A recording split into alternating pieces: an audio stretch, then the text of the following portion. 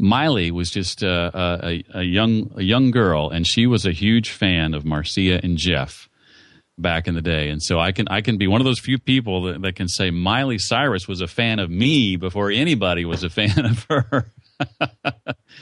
Yes, it's Podcast Junkies with the random Miley Cyrus name drop, episode number 3.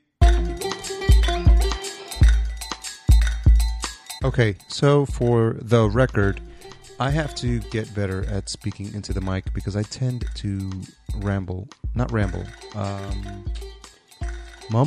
Mumble's a good word, yes.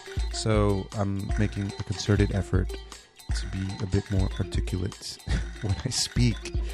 Today, I get to speak to Jeff Brown, and he's the host of the Read to Lead podcast.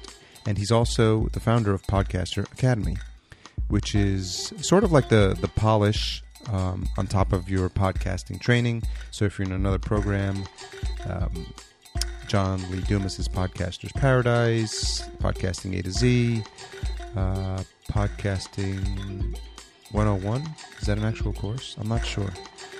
Regardless, I think Podcaster Academy takes advantage of the fact that Jeff has 26 years of experience in broadcast, and he brings that to bear and definitely makes you cognizant of how you're presenting to your audience. So enough of that. I think he'll talk about it a bit more and definitely more articulately than I can. He's got a great voice for radio. He's definitely a fun guy to talk to. And it's an interesting listen when you hear about his experiences and what led him down the path to podcasting.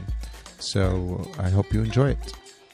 My guest today is Jeff Brown, host of the Read to Lead podcast, a show which is based on the belief that intentional and consistent reading is key to success in business and in life. Past guests have included Dan Miller, Gary Vaynerchuk, and Dan Pink, along with several other New York Times best-selling authors. Jeff himself is a voracious reader with a passion for books on personal development, leadership, business, marketing, and entrepreneurship.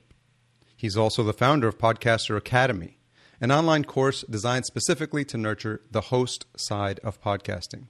He leverages his 26 years of experience as a broadcaster to help you deliver a more polished and professional-sounding show.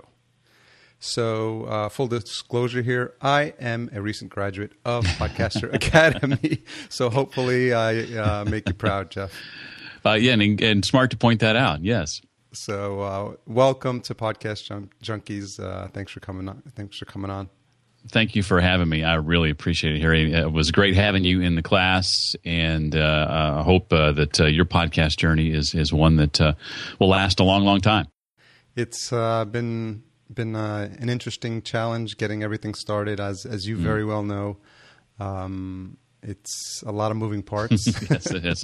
To get these things moving, and I think I'm trying to have conversations with folks who can provide some context around podcasting, where it's headed in its relatively short infancy, if you will.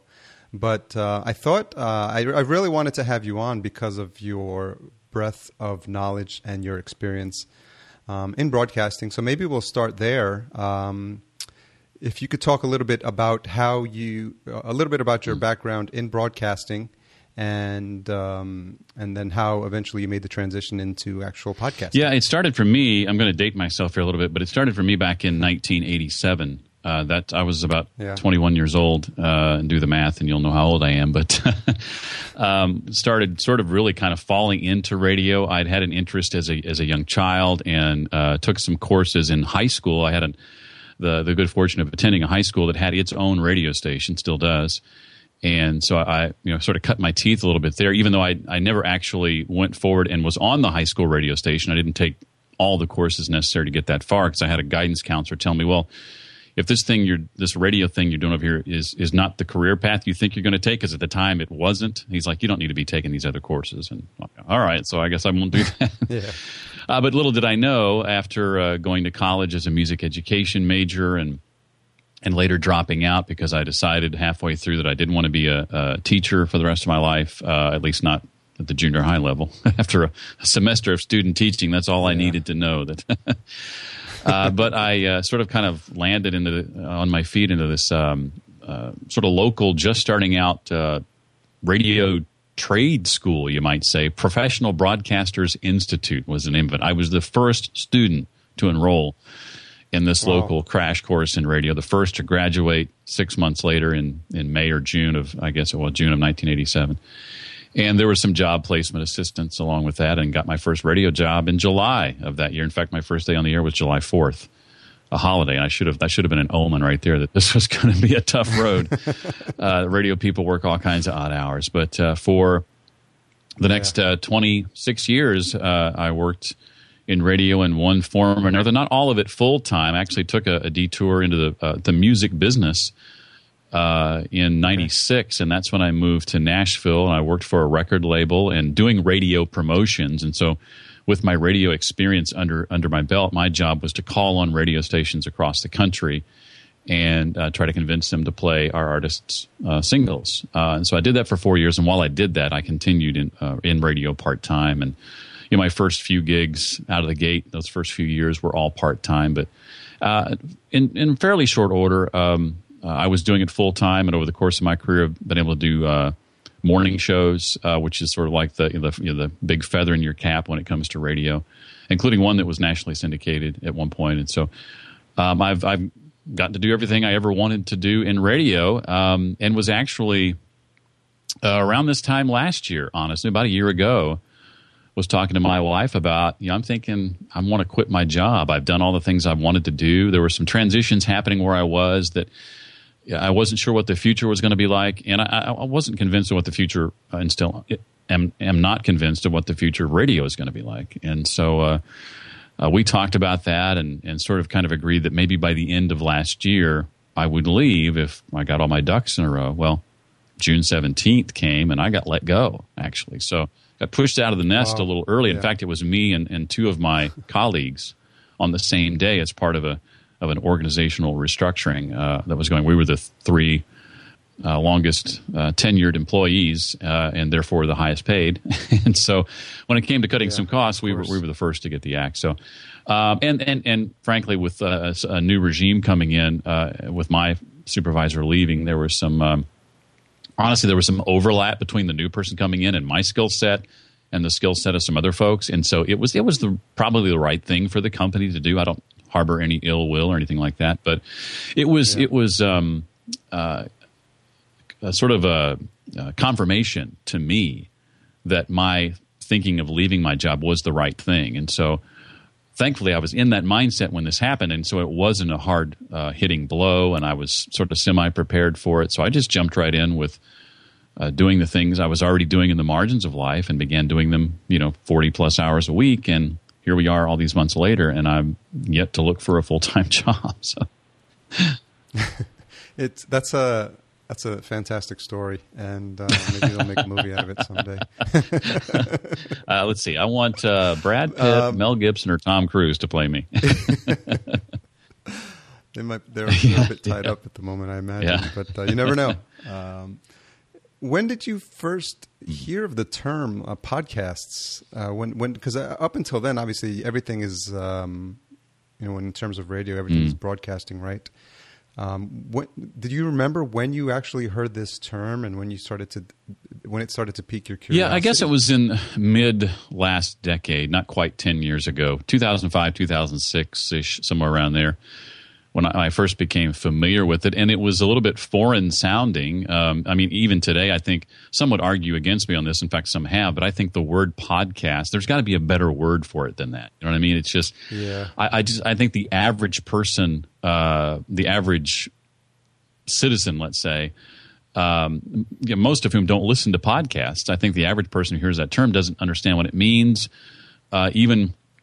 Somebody who uses, iTunes, let's say, regularly for music purchases and this sort of thing, I think looks at something like that and just, it's foreign to them. They don't get it. And so I think part of that has to do with the name. And so it was a little confusing for me, but around 2007 or so, my wife, as a gift, bought me an iPod, my first iPod, and I began downloading podcasts, and I remember some of my first ones, and I was hooked. And for me, there wasn't a whole lot to choose from, frankly, and I was very much interested in technology, and so I was following people like, and these names may not mean anything to you, but Callie Lewis, who did a podcast called GeekBrief.tv. It's now called GeekBeat.tv. She actually co-hosts it with a guy named John P. But it's a 2 or 3 times a week video podcast about technology and new gadgets and all this kind of thing. And she and her husband started doing that out of their living room, and then after about 2 or 3 years, they began to be able to monetize it with sponsors. And she does a campaign now at Patreon, where listeners, patreon.com, where viewers and listeners of their podcast can contribute monthly, and they're over the $5,000 a month level with contributes, and so it's doing really, really well. Is that podcast still? Yeah. Still Geekbeat.tv, and Callie's just a great individual. Really enjoy her work. I haven't had a chance to ever meet her in person, but she's a great lady. So they're really pioneers in the space. I think so, yeah, in a lot of ways. I was listening to a guy named Todd Henry, who does a podcast called Accidental Creative. Okay. He started in around 2005, and that podcast led to him writing a book of the same name and starting a company called Accidental Creative. And after or out of the podcast, he since has written another book, and I had him on my show last year, a book called Die Empty, Unleash Your Best Work Every Day, and just my favorite book of 2013. That's ambitious. Yeah. Yes, it is. It is ambitious. But those were a couple of the early ones I was listening to, and then I kind of stuck with those and a handful of others for a long time, and it wasn't until about a year and a half ago, maybe 2 years ago, where I sort of dipped my toe in the water again, looking for new stuff and beginning to realize that, well, podcasting isn't just for people in a certain place in life. Really, anybody can start a podcast, even me. And I'd or even like the techs or the geeks, if you will, because they're usually the early adopters with this sort of stuff. And that's how I'd kind of viewed podcasting. It's for folks who want to do tech podcasts and things of that nature, by and large. But then I started realizing, well, there's business focused podcasts. There's all kinds of stuff out there. You go looking for it, and I had kicked around the idea for about 5 years, since about 2008, of maybe doing a podcast one day. I came off the air in 2008, day to day, and worked behind the scenes my last 5 years in radio. And I thought, I might do something like that, but I never really knew what that would be. It wasn't until last year that I began really formulating those ideas. Is that idea the Read to Lead podcast? Yes, it was. So with all the different topics that you could have chose to base a podcast off of, is your passion of books so strong that you wanted to marry that with your knowledge of broadcasting, and you figured that was the perfect fit? Yeah, you're exactly right. Yeah, I was literally driving home one day and then spent my time in the car listening to podcasts and audiobooks too. And that's one of the ways that I kept up with so many books, and as many as I do, was audiobooks on my commute. And I had set a goal at the beginning of last year. I didn't normally set reading goals because I just read anyway, just naturally. But I thought I would set a modest goal of a book a month, and I was counting up the books at the end of March, end of the first, about this time last year, and I realized I had read 10 books already, and had already started 11 and 12. Yeah. When you say read, was it all audible? Not all. Most of them were. Yeah, most of them were. Which I count as reading. I mean, hey, yeah, no, of course. That's still reading. do you do any of them at faster than 1x speed? I've been asked that before. I don't normally. I don't often think about it. I don't know why. I think there's something in me that I don't know. This is really weird to admit this, but it's almost, I feel like I'm cheating if I do that. I don't know where that comes from, but I don't normally do that. But when I realized how many I'd read, I said out loud to myself in the car, well, that's like a book a week. Yeah. And when I said that out loud, the whole book a week thing kind of spoke podcast to me. And I have this itch to sort of share what I'm learning as I'm reading. And I didn't really have a vehicle for doing that other than a couple of folks at work. And I also feel like many people don't do nearly enough reading. And and I really feel it's a huge factor in success. And so I realized I was onto something, and I began researching right then and there. Was there anything like this already? Was I too late?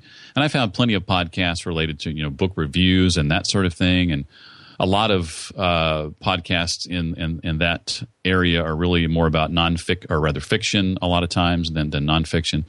And so I really didn't see anything out there. There were certainly interview-focused podcasts. I wasn't the first to that party by any means, but there wasn't anything quite like it. And the next phase was coming up with a name. And when I found or came across sort of Read to Lead, and that comes from the phrase leaders read and readers lead. I'm a big believer in that mantra. And so I just sort of shortened that and decided I was going to call it the Read to Lead podcast. And that was in March, and by July it was up and running. Is that quote attributable to anyone in particular? I'm sure it is. Maybe anonymous. The first person I heard utter that quote was Michael Hyatt. Yeah. I think in his blog, and then I've heard him mention it later on his own podcast, the This Is Your Life podcast.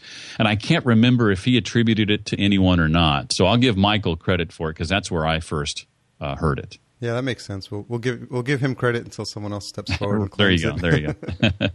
Well, it's interesting because I was doing a bit of research, especially when it came around the term of using podcasts and who likes to use it. And I think Cliff Ravenscraft on his show recently referenced a Dan Miller podcast, and Dan Miller's not a fan of the word podcast. Okay. But interestingly enough, as I was doing that research, Dan Miller was talking about you. So this was the 48 Days podcast. I think you may be wrong was the title of the episode. Okay. And he I think out of just happenstance, I'm scrolling through the podcast, listening for this specific piece about when he talks about, I don't want to call this thing podcast, and then your name pops up, and I'm like, wow, that's an interesting sign. And he talked about his Wisdom Meets Passion conference.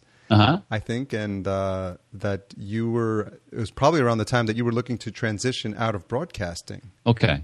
So now, was this a while back? Was this, I think was this recently? Well, I was on a podcast in, I think earlier this year. Okay. That he mentioned it. So I just thought it was funny that I was looking for something else related to a comment, and I heard Jeff Brown, and I was like, I'm going to talk to Jeff. Well, here's something else funny. You and I are on the day you and I are recording this conversation.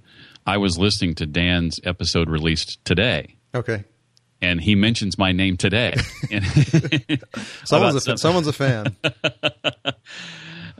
He's talking about my latest episode of the Read to Lead podcast. He particularly enjoyed, and he's been sharing it everywhere, which I very much appreciate because I'm a huge fan of Dan. So it's a huge honor for him to do that. So I just thought that was funny to hear you mention it. And I thought maybe you were talking about today's episode, but actually mentioned me today too. So who knew?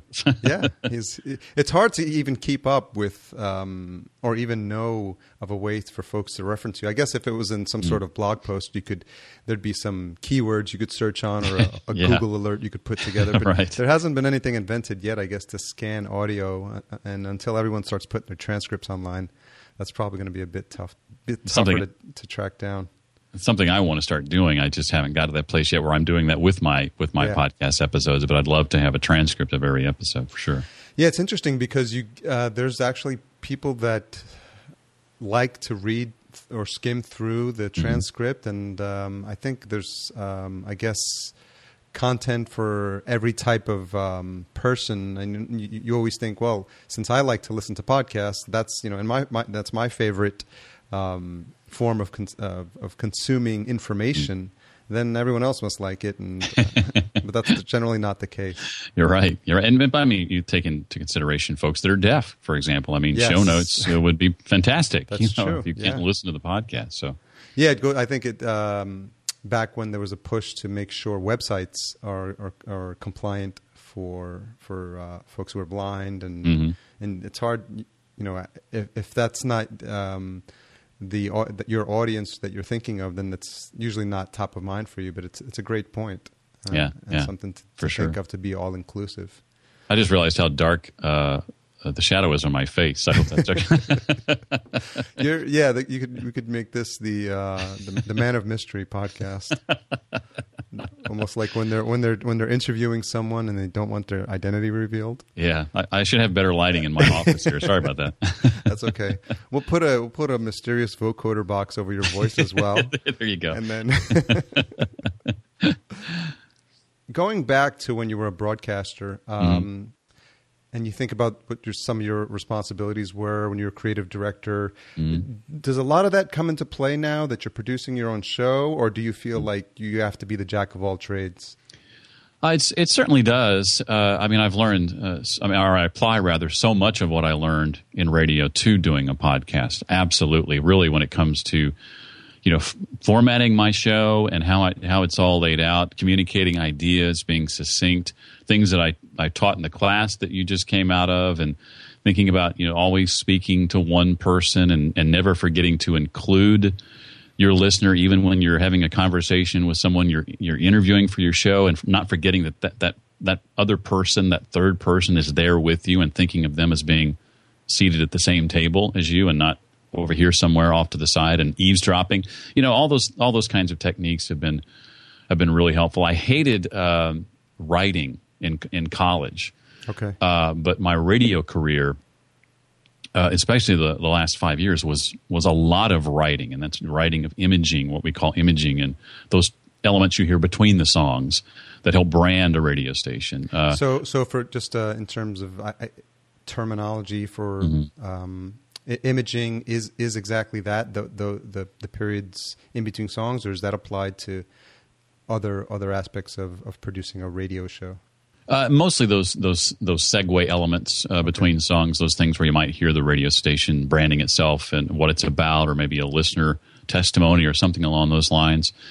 So I would write those kinds of things, produce those kinds of things. I would write promos, all the concerts that we produced a lot of concerts in-house, and I would write the promos for those. And the trick there was, getting away from just who, what, when, where, which most concert promos do, and getting real creative with it and telling a story and doing something that captures people's attention. The drawback of doing that is you have to freshen up your promos more often, because something that unique gets old that much more quickly than the typical who it is, who, what, when, where kind of concert promo. So the more creative you are, the more often you have to be creative in the radio world. And I think the nature of podcasts is that unless something happens with your website or you take it down, they're going to be around for a pretty long time.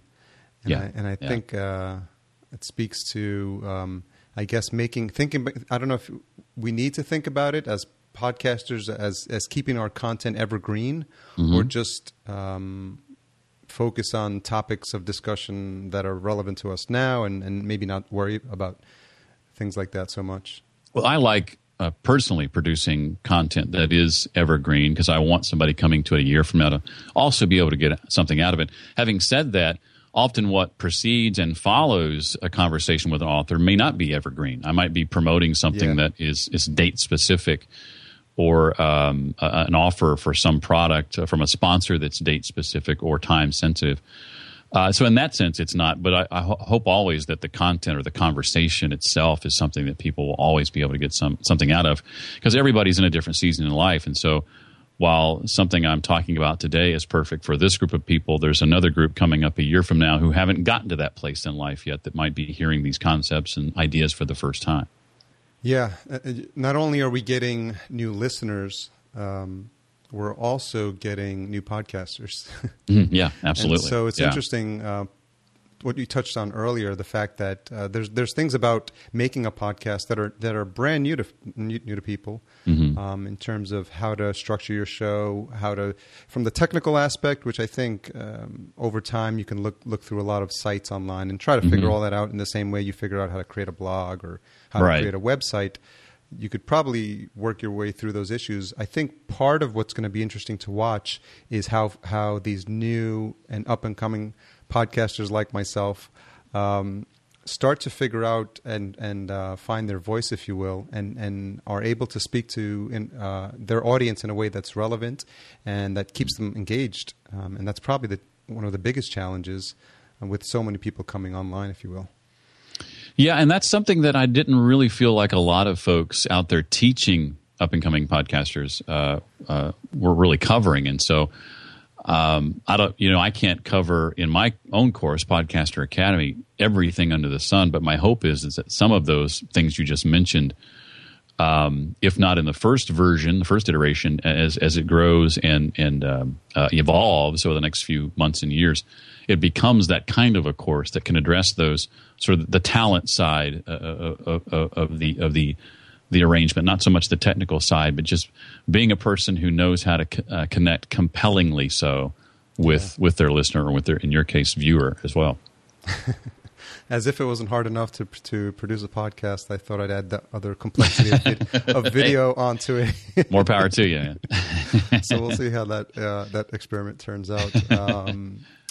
When I was looking through your bio, you also produced concerts and other events. Were those live events that you were producing, or just shows, on-air shows? Yeah, live concert events. The last station I worked for was a listener-supported station, a music station, and listener-supported at the same time. And one of the ways we made or raised money was to do concerts and sell tickets to concerts. And so we acted as our own concert promoter, producer. And so we had, much like a third-party promoter would go to a radio station and say, hey, I'm bringing the Rolling Stones to town. I want to buy time on your radio station and promote it.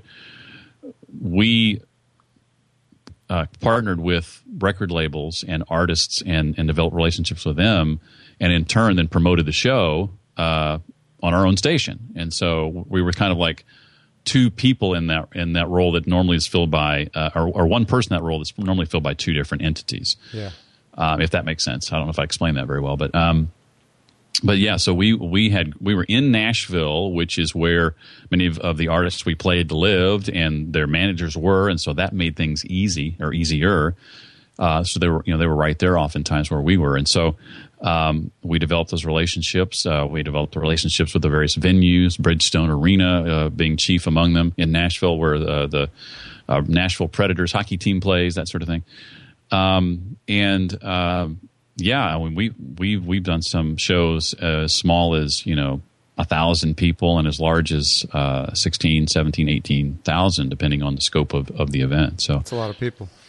Yeah, it's fun to. One of my fondest memories of working in that industry is going on stage to welcome a crowd of 16,000 people to an event, and thankfully I'm not the person they're there to see, or I'd be scared half to death. But just being able to go out there and get the crowd going and get them excited and give stuff away and throw stuff at people, and Well, it's always helpful when you actually have something to give away, because yes, yeah, that was always fun. Yeah, the crowds are a bit friendlier when you have something to offer them. Yeah, I enjoyed that. It was a lot of fun. It was scary, the first time I did it in the late '80s, but you get used to it after a while, and it's a lot of fun. So, at least you didn't have to come up with any jokes to warm up the audience, right? No, I didn't do anything like that. At least not very often. So, talk to me about one of your more memorable experiences when you were with such a storied career in broadcasting. Talk to me about something that is memorable, either from a show perspective or a guest, or anything else content related that sticks out for you and you look back fondly upon.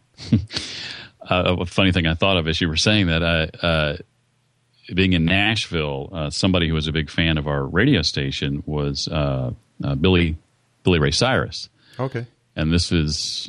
I was doing mornings from 2002 to 2008, and so Miley was just a young girl, and she was a huge fan of Marcia and Jeff.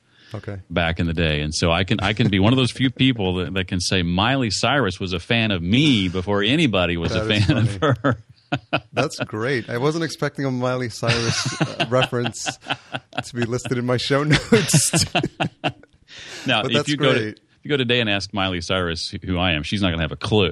But when she was a little girl, before anybody knew who she was, I never got a chance to meet her, but her dad was on our show a couple of times, but he never brought Miley with him. So that was a fun memory. You get to meet a lot of cool people, cool artists. But especially in Nashville, of all places, if you're going to go if you're going to be somewhere there's certain places in in the country that are meccas for certain industries, and obviously music and Nashville go together pretty well. Absolutely, yeah. I one of the strongest memories I have is being in a situation, and you get all kinds of phone calls, from random people when you're on the air. And I was on the air solo at this time, and it's probably late at night, as I recall. But getting a call from somebody who was just, at a place in their life where they just wanted to end it all. Wow. And just calling somebody. And they called into your show. Yeah. Not to necessarily be on the air, but just wanted somebody to talk to. And what I sensed was somebody to talk them out of what they were about to do. Yeah, usually that's the case, right? Yeah. And I'm very humbled and thankful to be able to say that through the course of that conversation and those that followed, that that person is still with us, and so to be in that place and not having any sort of formal counseling or anything like that, and being scared to death. Oh my gosh, what am I going to do? And I just sort of went with my gut and just listened to them and heard what they had to say, and just prayed about it honestly, and just said the things that just came to me as we spoke, and thankfully was able to convince them that wasn't the right thing to do. And so, I know of a handful of people who in this business, in the business of radio, who have been in that situation before. And it's one I don't ever want to be in again, quite frankly. But once is enough. Once is enough, certainly. But I'm thankful that I was able to be there for that person at that place in their life. So, yeah, that's interesting. When you say that, I mean, obviously you don't want to overthink it, but sometimes when you hear something like that, you wonder if, especially for you, having been behind the mic, if you will, for such a long time, that do you feel like this is where you belong, that this is some sort of calling for you? I do, honestly, Harry. Yeah, it's felt so natural to me for the time that I've done it. When I got let go last year, my planning for the podcast, as I mentioned, started in March. So a couple of months, 3 months before I got let go. And so I was already planning on doing this and really being back behind the mic for the first time in 5 years. As I mentioned earlier, I came off the air in 2008 because I got tired of getting up at 2:45 in the morning.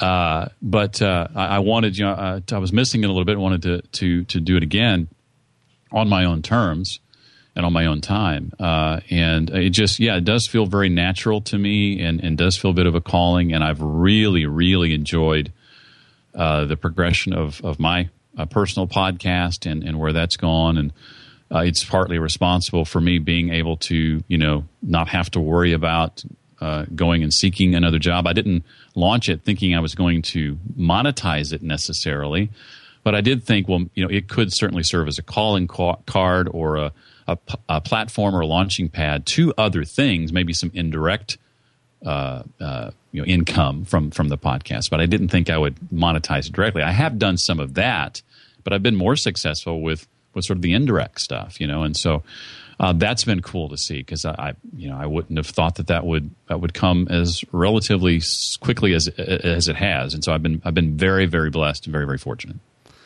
Tying something back in about being in front of public, you're actually going to be a speaker at Podcast Movement.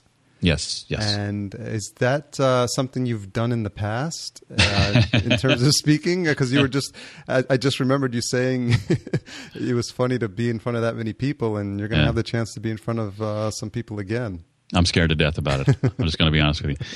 I have done some public speaking. A lot of it, and not very much of it, but a lot that I have done has been like internally. Like I have given presentations, to the entire national sales team at the radio station I last worked at, the entire programming team at the radio station I worked at.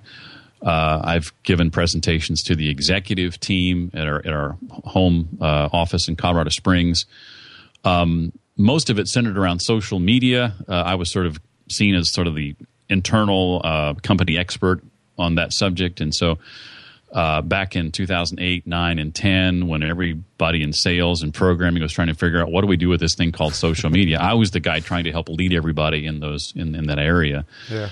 and then met with the executives along the same lines and like, where is the future of radio going and what's our role in it and how do we adjust and reset and do all that kind of stuff. And so, again, a lot of those were in front of 15, 20, 25 people as part of our organization. But I've done very little speaking outside of that. Yeah. And so this, in a sense, will be very new for me. And obviously it makes me very nervous. I mean, getting behind a microphone and talking to thousands of people in real time doesn't bother me in the least.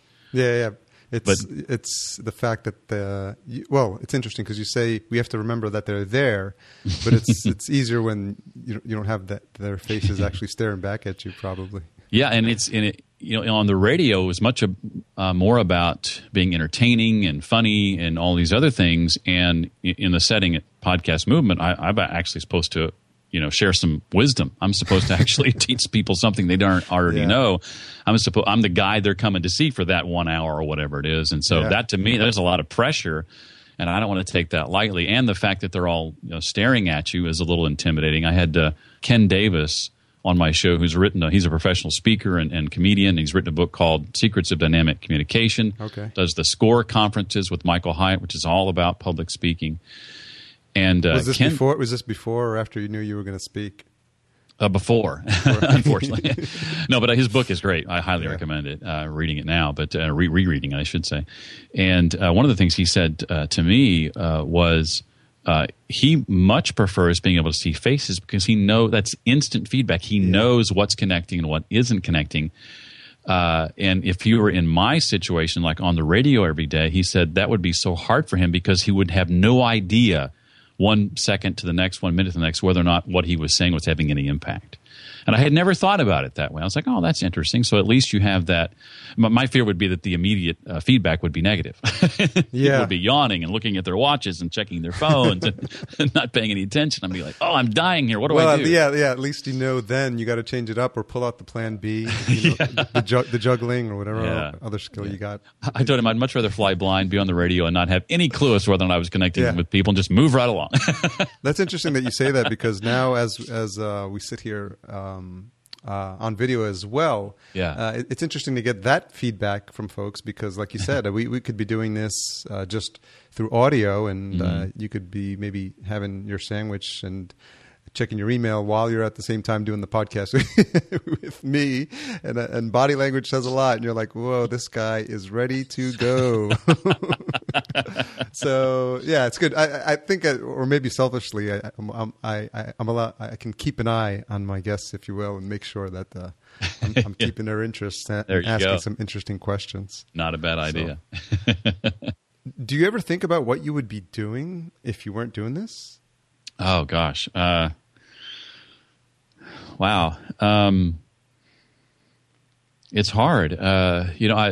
I've got several sort of income streams right now. I'm doing some light and occasional website work for small businesses. I'll even do a mobile app. I've got a website I'm working on right now, a mobile app I'm working on right now for 2 different companies. Okay.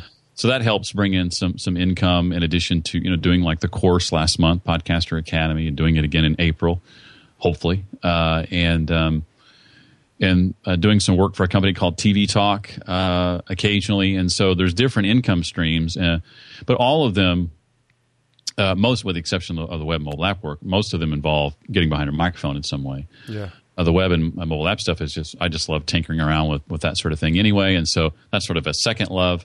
But yeah, if I weren't doing this, I don't know. From now on, and it's taken me a while to get to this point. It was really this time last year when I started thinking along these lines, and when I talked to my wife about wanting to quit, was I was really getting to that place for the first time in my life where I was comfortable with the idea of working for myself. I had always viewed steady paycheck and benefits and all those things as security, and a lot of us do. But then I came to the conclusion, well, this is before I got let go. How secure are those things really when you're depending on someone else for them, and when they can so easily be taken away from you? Little did I know they soon would be. And I'd rather be on the side of the spectrum, the end of the spectrum that's really about freedom. And that means not having a net, That means not having a steady paycheck, and that means not having benefits and vacation days, but it does mean freedom. Yeah. And I've been in the place in my life where I value freedom more than I value the safety net.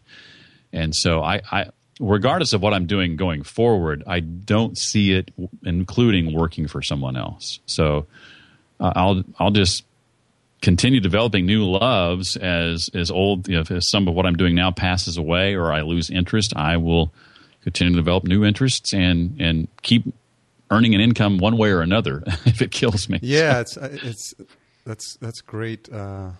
Thanks for that feedback on that, or your perspective on that, because like you said, it is true. Once you've had the taste of being your own boss, it's hard to go back, because as challenging as it is to work without that net, it definitely gets the blood flowing. You know that when you wake up in the morning, you're the master of your own destiny, and there's something to be said about that. And I seem to see a lot of that, and I don't know if it's a matter of seeing it because we're in this space, and you see it's the entrepreneur, solopreneur, wantrepreneur.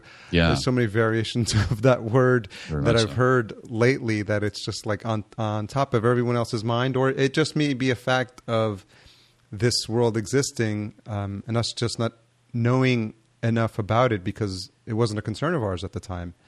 I remember when I went to New Media Expo in January.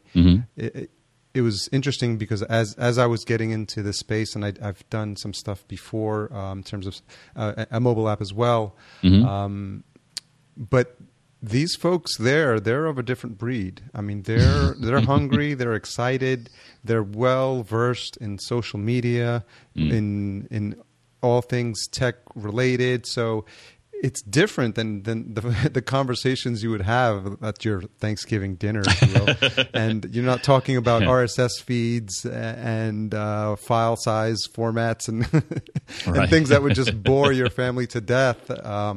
You talk to these folks, and the way they mentioned it is being with your tribe, if you will.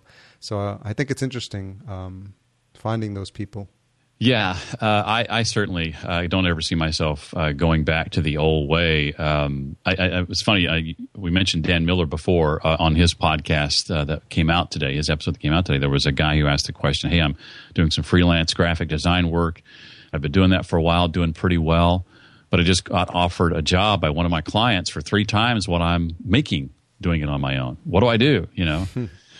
And my initial thought, Dan offered a couple of pieces of advice, and my initial thought was really you have to answer the question of, if this didn't come along, were you in a position in satisfaction or what have you in your present situation where you were itching for something like that to come along? And if you were perfectly content with where you were and what you were making, and you wouldn't even be considering this had it not been dropped in your lap, then maybe the thing to do is just to keep doing what you're doing and enjoy that freedom that you have, because taking this position was going to mean 8-9 hour work days, 5 days a week, and things he wasn't concerned with now. Dan offered up the opinion, said, "Hey, what if you did this for a year or 2 years and continued to live on a third of what you were being paid? Imagine the amount of money you could sock away for that 1 or 2 years." And I thought, I hadn't thought about it like that. So, either or, whatever floats your boat, I guess. But I think for me personally, I'm just always going to be my own boss. I for the last few years, I felt like I've had it in me, but it took me a while to get to the point where I was comfortable. And again, in full interest of full disclosure here, I did get let go, so I was sort of forced into that before I was quite ready. And I think somebody knew it was really going to take that for me to really have the guts to. I might not have pulled the trigger otherwise, or I always wonder if I would have, But at least this way, I have no doubts that I'm where I'm supposed to be, because the decision was made for me by somebody else. I didn't make the decision and go, "Oh, did I make a mistake? Was that the wrong thing?" Somebody else made it for me, a decision I was already contemplating, and so I just went full steam ahead. Yeah, well, full disclosure on this side as well. That happened to me as well, and so in between where I landed next is where I really start to put the wheels in motion. With the entrepreneurial journey, and I think, like you said, once you've had a taste of it, you want to make sure you're always doing something in that space. Yeah. Because as challenging as it is, and I'm sure you've had many late nights where you're struggling to either edit a recording or or listening to an interview you had, or looking up guests, or tracking down guests, or as challenging as those times are, and you're pulling out your hair, I think at the end of the day you're at least doing something that's for yourself. It's not like in the past where you'd work hard at your job and you hand in the results of your work, and your boss is like, "Oh, okay, thanks, that's nice." Yeah, much prefer this. I just don't ever see it. Even if somebody dropped in my lap a job 3 times what I'm pulling in now, I think I would have to say no. That sounds crazy to me even now. It does sound crazy, right? If you'd have said that to me 5 years ago, I would have said you are crazy. But now it's like I actually think I would say no. That's great. Coming back to the Podcaster Academy, I think it's an interesting and important service because it's not only giving folks the ability to record or create their own podcast, but it adds the extra layer of professionalism.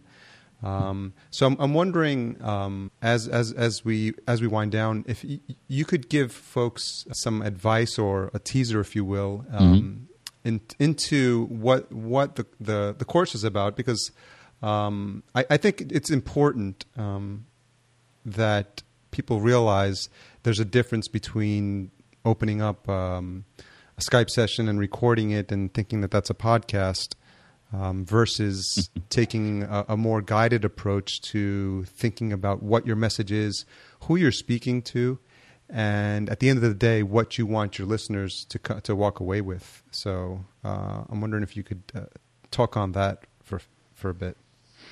Sure, and I muted my mic while you were talking because my dog is barking in the background. So if you hear that, I apologize. Didn't hear a thing. That was great. It was important to me to very much, as I contemplated launching this course back in November, late December, and began publicizing it for February of this year.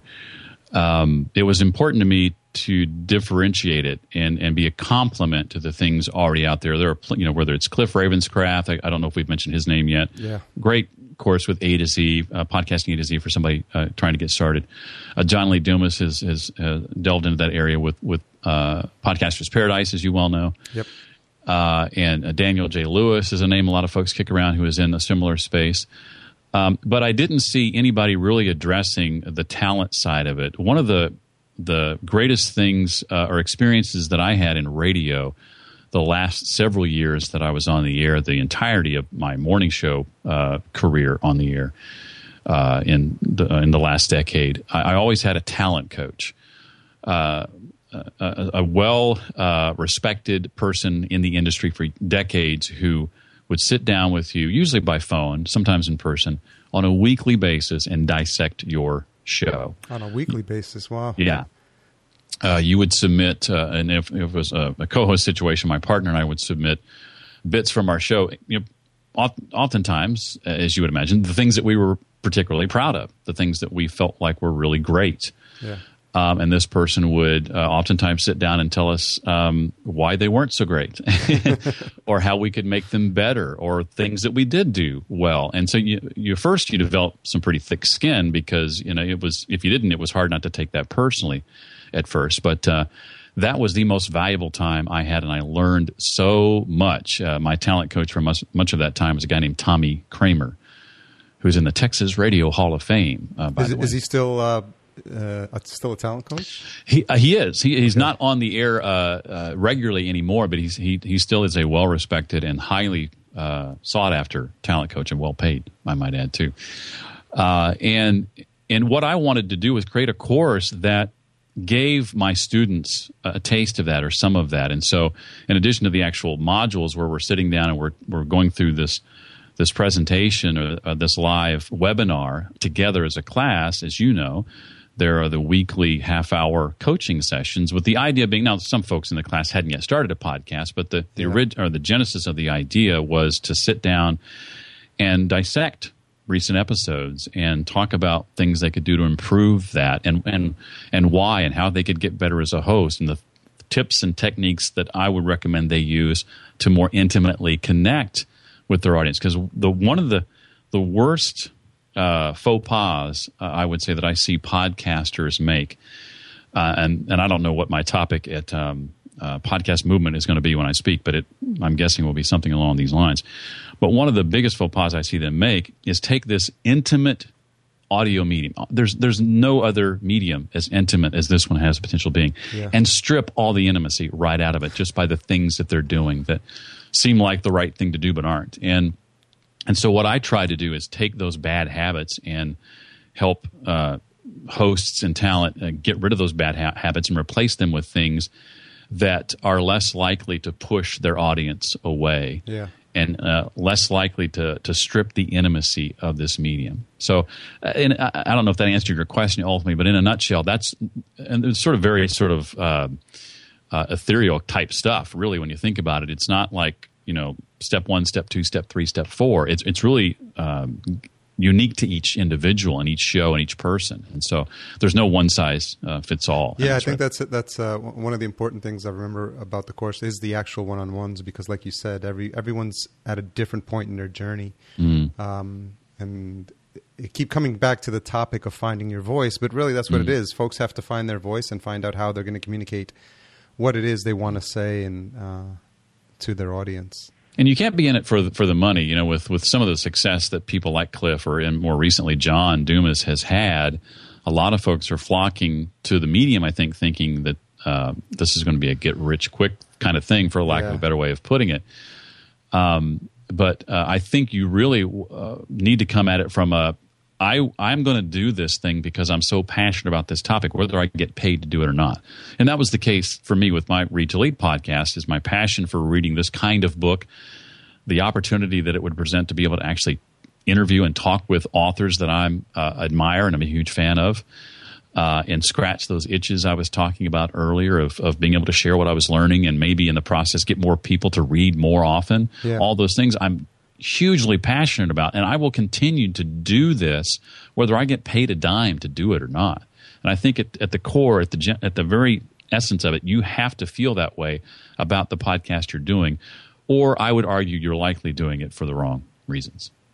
Yeah, it's like that with anything you do, right? You have to first do it. Would you be doing this if there was no money involved, like you said? Yeah. And that's almost what you have to come back to. Yeah, I think so. Thanks for that. That was great. My pleasure. So what are you listening? Do you have enough time with all the stuff that you're doing and that I rattled off? Do you find that you have time to listen to podcasts lately? And it is harder, I will admit. With the commute that I used to have, it was like there was podcast time carved out automatically. An audiobook time that I would carve out automatically with that sometimes 45-minute or hour-long commute one way. But now that I'm not commuting, it is harder. I do have several that I go back to often.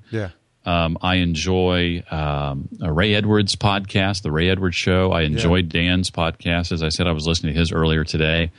And I love the little reminders. I use the Stitcher app. I'm an Android phone user, and I love the little reminder. Stitcher will pop up and say, hey, there's a new episode of X podcast. And so they do a good job at that. Yeah, I got the reminder that Dan had a new episode, so I began listening to it as I was sitting here working at my desk. And so but it's hard though to be working and listening at the same time, because I always catch myself stopping and going back and re-listening to something that I missed. And then I have to stop working to be able to really get anything out of it. So it's hard because I'm not in the car nearly as often as I used to be, and that's where I used to do all of my podcast listening. So, do you have you can do it while you're walking your dog? I have done that. If I can find some decent earbuds that will stay in my ears, I'll send you a couple of. It's so funny because when you spend enough time listening to whatever it is, audiobooks or podcasts, you tend to start to become very picky about what you'll put in your ear. And I've tried about 3 or 4 different brands. And I listen to music as well too, so I like things with like some good bass. So I'll shoot you a couple of links of some that I'm trying, or I'll put them in the show notes. But they make everything sound really, really good. And then with the remote, you can kind of forward through the episodes just without even touching the phone, which is pretty cool. I never do that. I always listen to the episode I don't want to miss a sponsor or yeah, exactly. We would call never, to action. We would never do that to our fellow podcasters. Who skips forward? Are you kidding me? And you listen to those at 1X as well. I do. Yeah. I do. You should give it a try because I listen to some at 2X and I use Downcast, and that has a 3X option. Oh, really? Okay. So what's interesting is that it doesn't speed it up. It's not a Chipmunks type of thing. Right. It speeds it up, but the pitch doesn't change. Yeah. So they use some sort of algorithm to make sure that happens, but you can try it, I think, at 1.3, 1.5 if you're first getting started. And for me, it's just a matter of trying to get through as many of the shows that I really, really like, and not being restricted by the time. So if you're out walking the dog for 5 or 10 minutes, you can get through a 20-minute podcast. And I think for me, it's and I'm sure I'll get over it eventually, but there's something about my radio background that it's almost like a purist sort of mind, an audio purist sort of mindset, or something about that forces me subconsciously to listen to it at regular speed. I can't put my finger on it. I'm struggling, but I think it's something in that realm. Yeah, there's weird. Well, it's interesting because obviously I first started out listening to audio podcasts because I listen to music a lot. So obviously you got to listen to those at regular speed. But then when I started getting into the spoken word books and podcasts, I found that I could absorb the content of what they were saying. And for some of them, some of the comedy shows, it's not like they're talking rocket science. That you actually need to pay attention to every single word they say. Some of the other ones, obviously, some of the business ones or some of the ones on fitness that I listen to, I find myself stopping like every 2 minutes to write something down, which is a good sign. Or I'm just poring over their show notes. Jotting down all the links. So it's a combination of all of those things. But I think it's an interesting time where we're headed, and I think there's a lot coming on the horizon. I think the fact that Stitcher's going to be in the car is interesting, and you have to think about broadening your audience and who's going to be listening to the show. It's not just people who are in it. People who, like you said, may not have even heard of podcasts. Could be your future audience down the road. It's exciting too to see what Apple is about to launch with this CarPlay. Yeah, with CarPlay, yeah. That looks pretty interesting, and they've already got, I think, 5 for 2014. 5 manufacturers are on board, and then in the future, like a dozen or so more. That and Stitcher's a part of that too. And so I think the last advantage radio has had over podcasting or any other form of listening in the car has been ease of use. Yep. Radio's advantage for a long time was ubiquity, and there's everybody had 5 radios in their house, and there was one in your car, and you couldn't go anywhere without a radio, and that was a huge advantage that radio had over other mediums. And as that has eroded, the advantage is ease of use, and that's going away too. That's eroding, and so that with CarPlay and new cars and the dashboard advances that are being made, I have to believe that radio is in for a rude awakening when it comes to top of mind. And kids in generations growing up today, they didn't necessarily even grow up with radio like I did. I mean, to me, when I grew up, it was radio was it. Yeah. And kids growing up today, you ask them what their favorite radio station is, and they're like, "What? I don't listen to radio. Are you kidding?" What's your favorite YouTube channel? Is probably the right question. Yeah, there you go. And so, as these generations continue to age, it's like the choices you have or will have in your car, really that you already have in your car, are infinite. In other words, more things than you would have time to listen to in your entire lifetime. Yeah. And so, radio's got to ask, well, how do we? Do we stand out by playing songs that they can get anywhere else? Nope, that's not going to do it. Yeah. It's got to be something other than that. It's got to be, it's the content. And radio for so long has rested on, well, we're local, or we have this particular personality, and some of that, there's value in that, but it's got to go beyond that. So I think, having said that, if you ask, Kevin Smith, who does a podcast, or you ask Adam Carolla, I'd love to be on the radio. That's not to say there's not value in radio. Yeah. They love to have that opportunity. But radio, I don't think it really knows what it wants right now. So, sorry, I'm getting all choked up. I worry about radio, and as I said last year when I was contemplating quitting, part of the reason I wanted to move on to the things is because I'm not really sure where it's headed and if it knows enough about where it's headed to survive.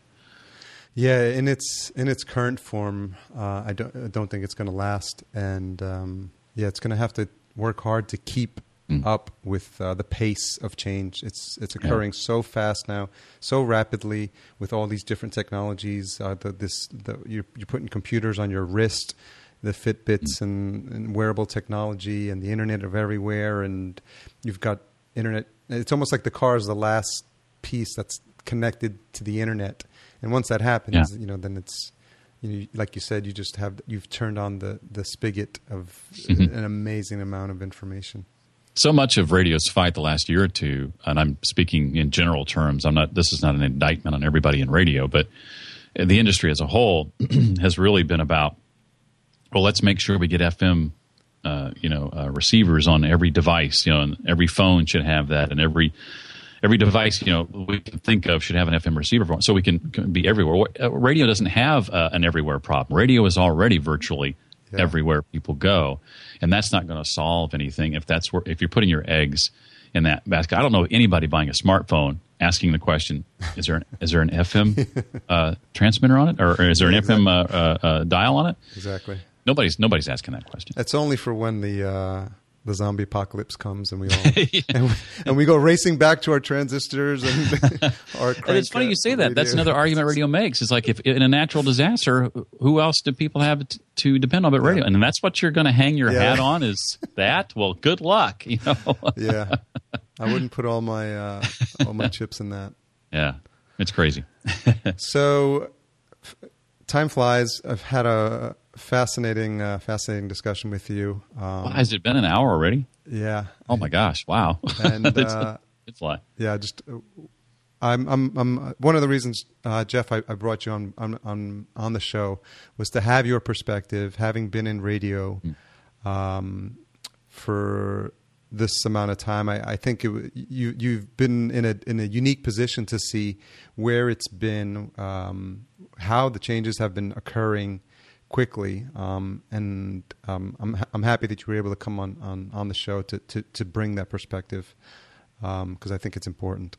Well, thank you for saying that, and I will just throw out another resource for somebody who is far better versed on this topic than I ever will be, and a person whose opinion I highly respect, and that's Mark Ramsey. MarkRamseyMedia.com is where you'll find him, and when it comes to helping radio figure out where it needs to go and how to get there, Mark is really challenging a lot of folks in the industry, and I follow his blog closely, and for anybody interested in this space, I suggest that they do the same. MarkRamseyMedia.com. Okay, so there's a lot of important nuggets of information that Jeff has provided you, the listener. So I'll make sure all of that is in the show notes.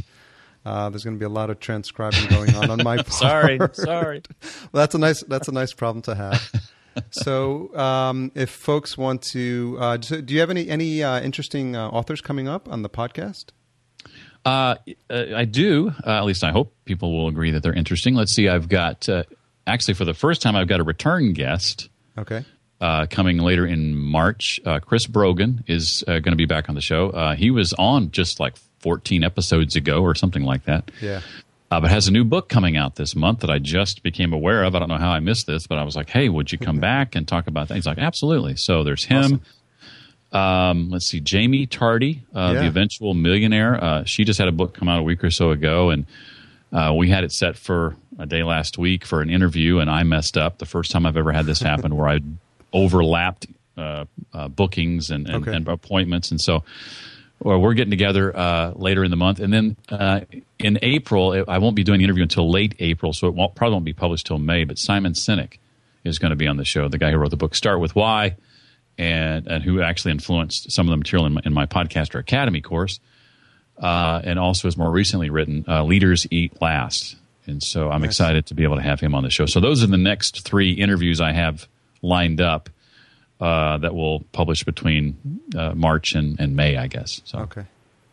But thanks for asking. Yeah, exciting times.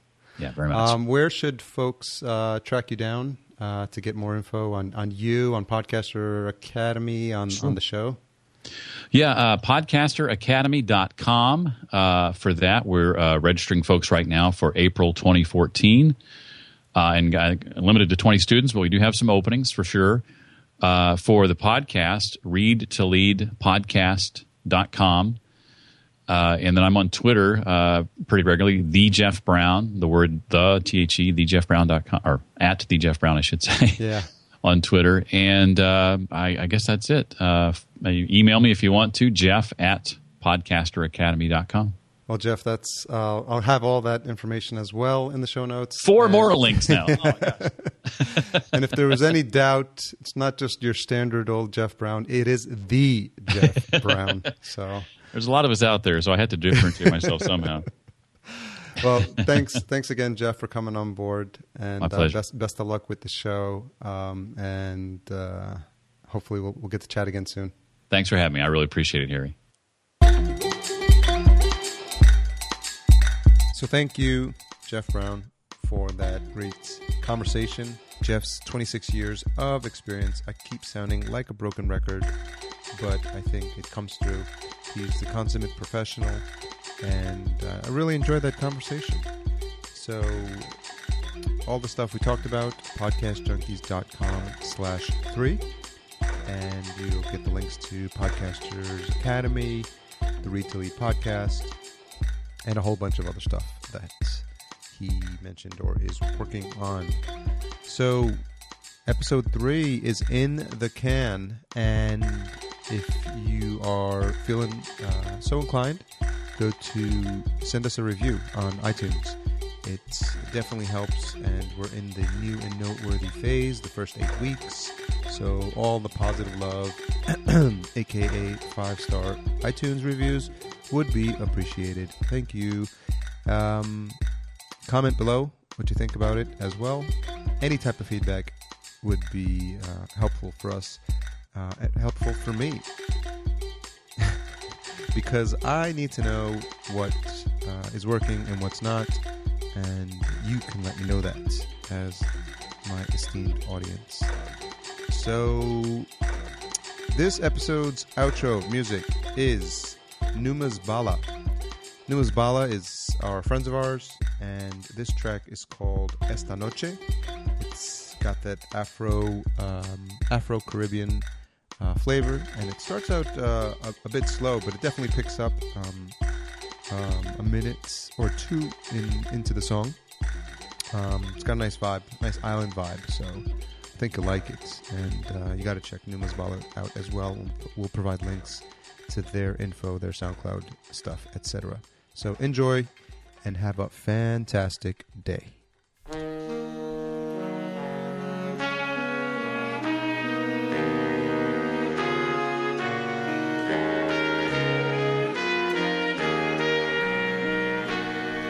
Bienvenidos, vení 3 sin estrés. Aquí somos 3, pero si crees lo que ves, pues no ves. Tampoco tragues todo lo que es, o no, es que esta vez aquí todos somos voluntarios. Viene el diablo, viene Dios, solo estamos nosotros mirándonos y explorándonos. Llámanos sabios o necios, pero solo estamos preparándonos para decir adiós. Bienvenidos, sube a la cubierta y date cuenta que está viva y está muerta. Deja que las estrellas te conviertan y que las olas te adviertan. Mira a ver si aciertan. Mira el mapa y coge el timón. Escoger es un don y dudar un regalón, como mirar con los ojos cerrados. No me huyas, lo mejor es que me cantes o me instruyas. Por dónde y a dónde quieres ir, y yo te ayudo así van más. Las decisiones, aunque no creas, son siempre tuyas. El resultado, en cambio, es mezcla de las suyas con las tuyas. No te destruyas, cambia las espinas por plumas y verás que caminarás el puente de cristal. Y verás príncipes caídos convertidos en ranagua con amor y hierba mágica sana que te sana. Tenemos severo, cocinero, hechicero, para los bailes, pandereta, guitarra, acordeonero. Tiramos la tabla por la borda, los castigos nos estorban. Las armas que tuvimos las hundimos con el an. Aquí no hay banca, siéntate y descansa entre plantas que trasplantan. Te sumergen o te levantan. Aquí no hay reglas ni cadenas, aquí no hay manual para que todos se comporten como se comportan. No es que nos dé igual, pero es que solo si se aguanta y se soporta, se transporta lo que importa.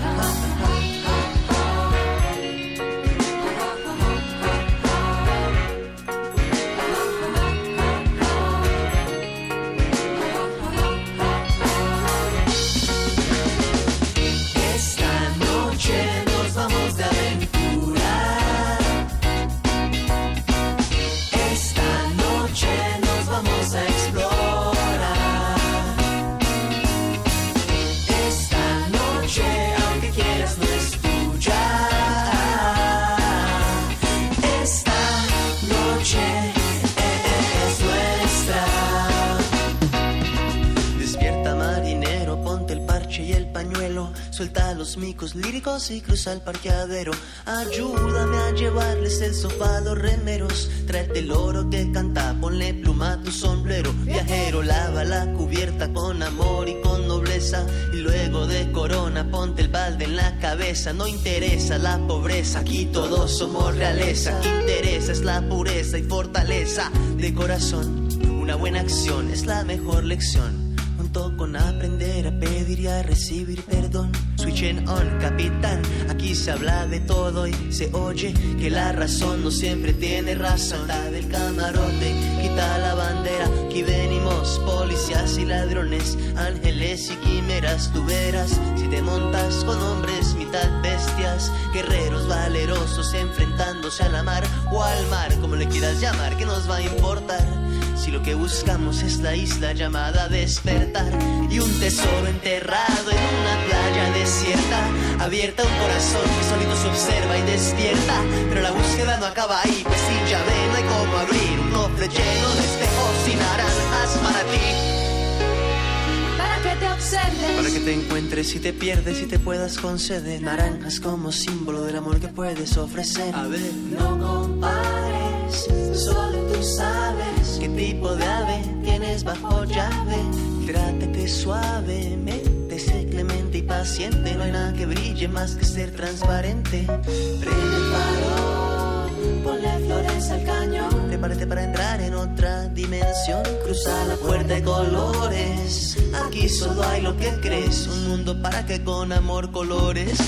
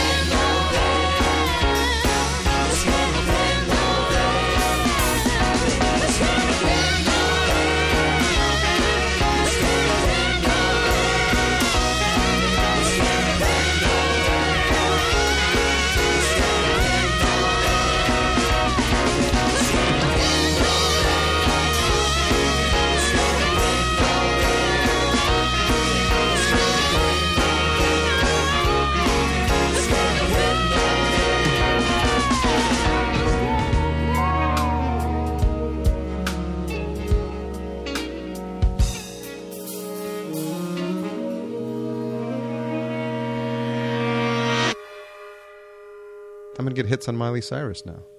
There you go. I'm a genius and didn't know it. They're gonna be like, "Why am I on this guy's page? I'm looking for Miley Cyrus." Man, That was I need great. I need to mention her, and I need to transcribe my episodes from here on out and mention her every single time. Yeah.